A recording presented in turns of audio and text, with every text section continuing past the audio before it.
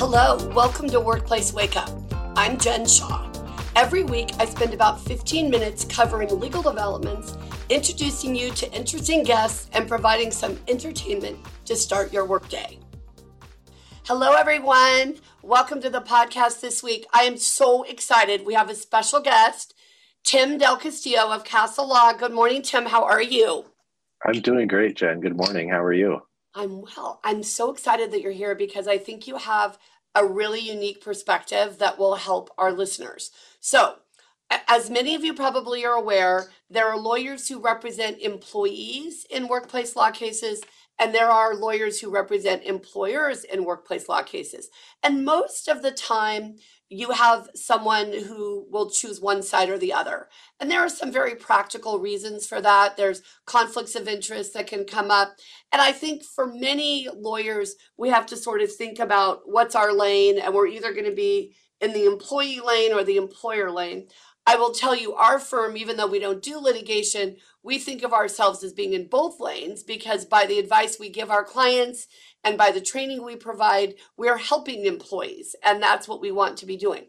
Tim is super unique, and I want him to tell you about his practice because I think the insights that he can provide us here today will really help a lot of you with understanding the goal of prevention, how to stay out of trouble, and also what happens when you are named in a lawsuit, when the company or the organization does come under fire from a litigation perspective. What should you do? So, Tim, I'm so glad you're here. Why don't we start by just talking a little bit about your practice? How did it develop? How is it that you can represent both sides? Yeah, so it is unique. I don't know very many litigators who do both representation of employers and employees. I come from a defense background like you, Jen, and we did work at the same big law firm representing only employers. And then I started my practice about 5 years ago in 2017. And as an attorney starting out a new practice, developing that business, you kind of have to be open at least initially to where the business will come from. And I've always viewed my role as an employment lawyer like you do. Ultimately, we want to work for employees and for employers who want to do right by their employees. And I think that's the vast majority of them.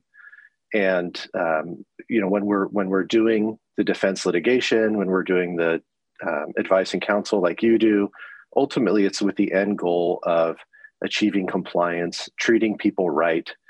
And I view the ability to work as kind of a sacred right, you could say, that all people have, and it has dignity.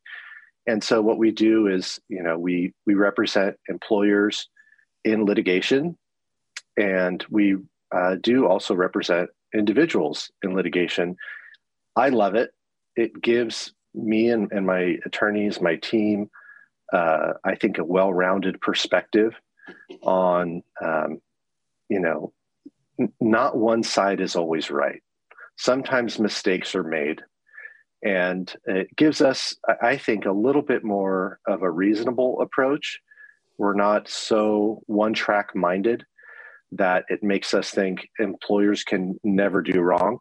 It also makes us realize that sometimes employers didn't do anything wrong in a particular case, and the employees maybe, are disgruntled, but that shouldn't come back to bite the employers when there's no legal violation. Well, and Tim, sometimes one of the things that I think is interesting when I'm dealing with our clients is they want to know, are they going to win, right? And one of the things I've sort of been saying to folks for a long time is, look, nobody wins in litigation because you're going to spend a lot of money and you're going to have a lot of anxiety. And so our goal is to keep you out of trouble, right? And I know that when you look at cases for employees, you're looking for the same thing, right? You don't want to put them through litigation if there's not a good chance they're going to get something on the other end. So I think we can all agree that litigation is sometimes necessary, like you said, to enforce rights and to make sure that people's rights are being respected. What can employers do from your perspective? Because you've seen every day you see both sides. What do you think are the most important things that employers who are listening to this podcast, HR professionals, in-house employment lawyers, what should they be thinking about? What are the most important ways that they can prevent litigation? That's a great question. And I think the first and most important thing you can do is what they're already doing, which is listening to this podcast and listening to you. Get a good advice and counsel employment lawyer. We all know you're the best, but there are others. So listen to people that know employment law before you're in litigation. Most employers don't do that. Why not? Why not, Tim? Because this is something I've been thinking about a lot lately. If I have a pain somewhere, I call my doctor and say, hey, check me out. What's going on? What is it about contacting the employment lawyer prophylactically, right? They're happy to contact us when there's litigation. But what do you think? What's that hesitation? I think it's, to go with your analogy of a medical issue, the employment risk and litigation is kind of like the blood pressure of running a business, right? You don't know, it's not always symptomatic until you have a problem. So you might see some other symptom later down the road, and then it's too late. You're in litigation. But to take care of your health, you check your blood pressure. You go and you look at your employment policies. You have your handbook reviewed, and you make sure that, hey, I'm in pretty good health. I'm not too worried about it. If there's something I need to fix, I fix it. I think like all people, we don't want to spend money when we don't think we have to. Mm-hmm. And we don't know if everything seems fine. I've never had a claim. I've never had litigation. It's not something that I need to worry about. So I think, unfortunately, a lot of businesses, they don't take that step to think of, this might happen. Well, in California, I would say it's probably going to happen. Yes. Just with the amount of litigation we have, especially if you have more than a few employees, at one point in the life of your business, you're more likely than not to get some kind of employment claim, whether it's a wage and hour claim, a discrimination claim, something related to leave laws, which are very complicated. It's very difficult for an employer in California to do absolutely everything perfectly. It's virtually impossible. So you need to try to eliminate as much of those risk factors as you can. And even when you do that, as you know, Jen, sometimes you still have litigation. Yes. So, I think it's one of those things that we don't realize we need until we need it.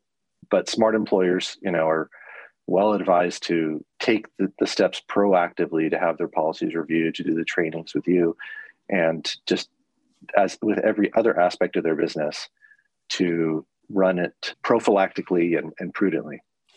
Tim, you just made a great point about sometimes you dot your I's, you cross your T's, you do everything, and you still get sued. And one of the things that I've really appreciated about our clients who have worked with you is that you try to take the emotion out of it, which I think is really important.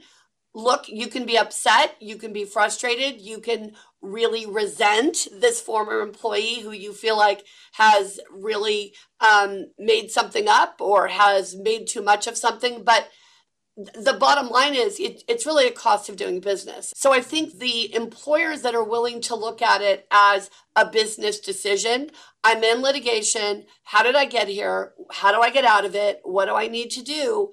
To try to keep the emotion out, I think that helps. It's, of course, not always possible, but I think that idea of this is a problem that has to be solved. First of all, did we do something that we need to fix? And even if we didn't, how did we get to this point? Because I think it really takes a lot for someone to go see a lawyer and want to sue. People get upset about things all the time. That doesn't generally mean that most people want to go file a lawsuit. So there was some sort of a motivator there. And I think it's really important for employers to try to pull out that emotion from the whole equation. The other thing that's so interesting to me is the money part, because if you talk to me for, 10 minutes, you're going to pay like $50, right? And one time I gave advice that saved clients millions of dollars when they called me and said, hey, we're in a rough part of town, Jen, so we want to lock everybody in at lunch. And I was a baby lawyer. I was probably 5 or 6 years out. And I thought, oh, well, that's a great idea, right? They need to be safe. And then I started looking and I saw that if you lock somebody in at lunch, then they didn't get their meal period. So pretty soon you have a huge class action private attorney general's act claim, paga, here in California, right? And so in 10 minutes I was able to tell the client, yeah, we're not doing that. You can't lock them in, right? There's that's not going to be a lawful meal period. So sometimes I think, just as all of us are, we're a little short sighted as employers where we feel like, oh my gosh, it's going to cost me $25,000 to do an audit. Well, why would I want to do that? Nobody's even sued me. Well, what do you need to know? Like sometimes what you don't know is what's going to get you, right? So it's that balance. The other thing I like to tell clients is, look, you don't have to call your lawyer every day, right? I mean, I have some clients who call us once every 6 months or once a year. I like them just as much, right? I give them just as much attention as you give anyone else. So, when you think about it, Tim, when you actually get into a litigation perspective, I mean, what are the most important things for employers to think about? Obviously, this is a big topic, but if you just had to give some advice to employers that are listening who are involved in a lawsuit right now, a workplace lawsuit, what are a couple of tips that you can give them?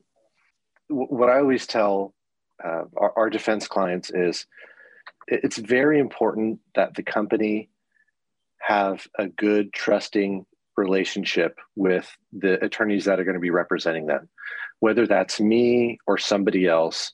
And whether it's when I represent individuals or companies, I'm constantly telling them, this is a relationship of mutual trust. I want you to trust me, and I need to be able to trust you. The relationship of mutual trust is incredibly important because you have this major problem for your business, which is litigation. You're right. It's expensive. It is an emotional experience, and rightly so. More often than not, employers are angry that they've been sued a lot of times for doing nothing wrong. We do validate that this is something that you have every right to be upset about. It's in some senses tragic for your business, but you have to put on your business person hat at the same time. In my first conversation with every new defense client, what I tell them, and different defense lawyers view their roles differently, but what I say, my job is to save you as much money as I can. And that's going to have a different specific strategy for each case. In one case, that might mean, look, we did mess up on this. Let's get into early settlement negotiations and try to get this resolved. Because I don't want you to pay me for 2 years worth of attorney's fees. And then 2 years down the road, we realize we're not going to win this case at trial. Let's settle. Then you've lost a lot of money paying your defense lawyers, and then you have to settle a lawsuit anyway. In other cases where an employer truly has not done anything wrong, and we think that we can position the case for summary judgment, for a motion to dismiss, to get it thrown out early, we say, look, we're going to have to spend some money. We're going to have to put some time into defending this case, but that's going to be worth it because you didn't do anything wrong here. And we think that we can show the court that. So my first tip on what employers should think about if they have the unfortunate experience of being involved in a lawsuit is find an attorney that you can really trust, that you believe knows what he or she is doing, because it does become a business relationship, but also an emotional relationship, a personal relationship with your attorneys. You want to be able to trust that person.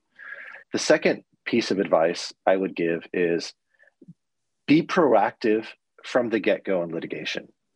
Do an analysis with the help of your attorney to figure out, have we done anything wrong? Is there any validity to these claims that have been alleged? And be honest with yourself. Let your business be honest with itself. You may feel as if you've done nothing wrong, but as you know, Jen, California law is constantly changing. We not only have legislative changes every year that come out in January, but we have changes in the law that come down from court cases. And so we're constantly having to evaluate that and monitor that and advise our clients, this was the law yesterday, but I'm sorry, there was this court decision that came out. We're thinking about FARA and the meal break thing. Everybody paid meal breaks at the base rate of pay. And now all of a sudden the California Supreme Court says you're supposed to pay those at the regular rate of pay. And guess what, guys? It's retroactive. Okay. Ultimately unfair. No employers knew that, but it's something we have to be able to deal with right away. Let's fix those issues. Let's get those premiums paid at the right rate of pay. And then let's see what we can do to mitigate any liability for penalties in the lawsuit that we might have that's already existing. So we try to take a very proactive approach, even when you're in litigation. Tim, those are such good points. And one of the things that I think we should end with, this idea of having a reluctant client, right? You have to have that trusting relationship. And a few times in my career, I've said to a client, I don't think you trust me. You're a reluctant client. You need to find a new lawyer. I don't want to be working against you, right? We have to have this relationship where we can trust each other. Tim, I could talk to you for 2 weeks about this topic. Thank you so much for joining us this morning. You are such an asset to our legal profession. You are always so professional, and you're so bright and so just pragmatic about this whole process. I'm really grateful for your time today. Thank you. Jen, you are too kind. And thank you. It's been a pleasure speaking with you as always. And I know we will be continuing the conversation. You betcha. If you enjoyed this episode and would like to spread the word, please share it with others, post about it on social media, and/or rate and review it. Of course, you can also follow us on LinkedIn, Facebook, and Twitter, and email us at info@shawlawgroup.com. Workplace Wake Up, including its guests and hosts, do not provide legal advice in this podcast.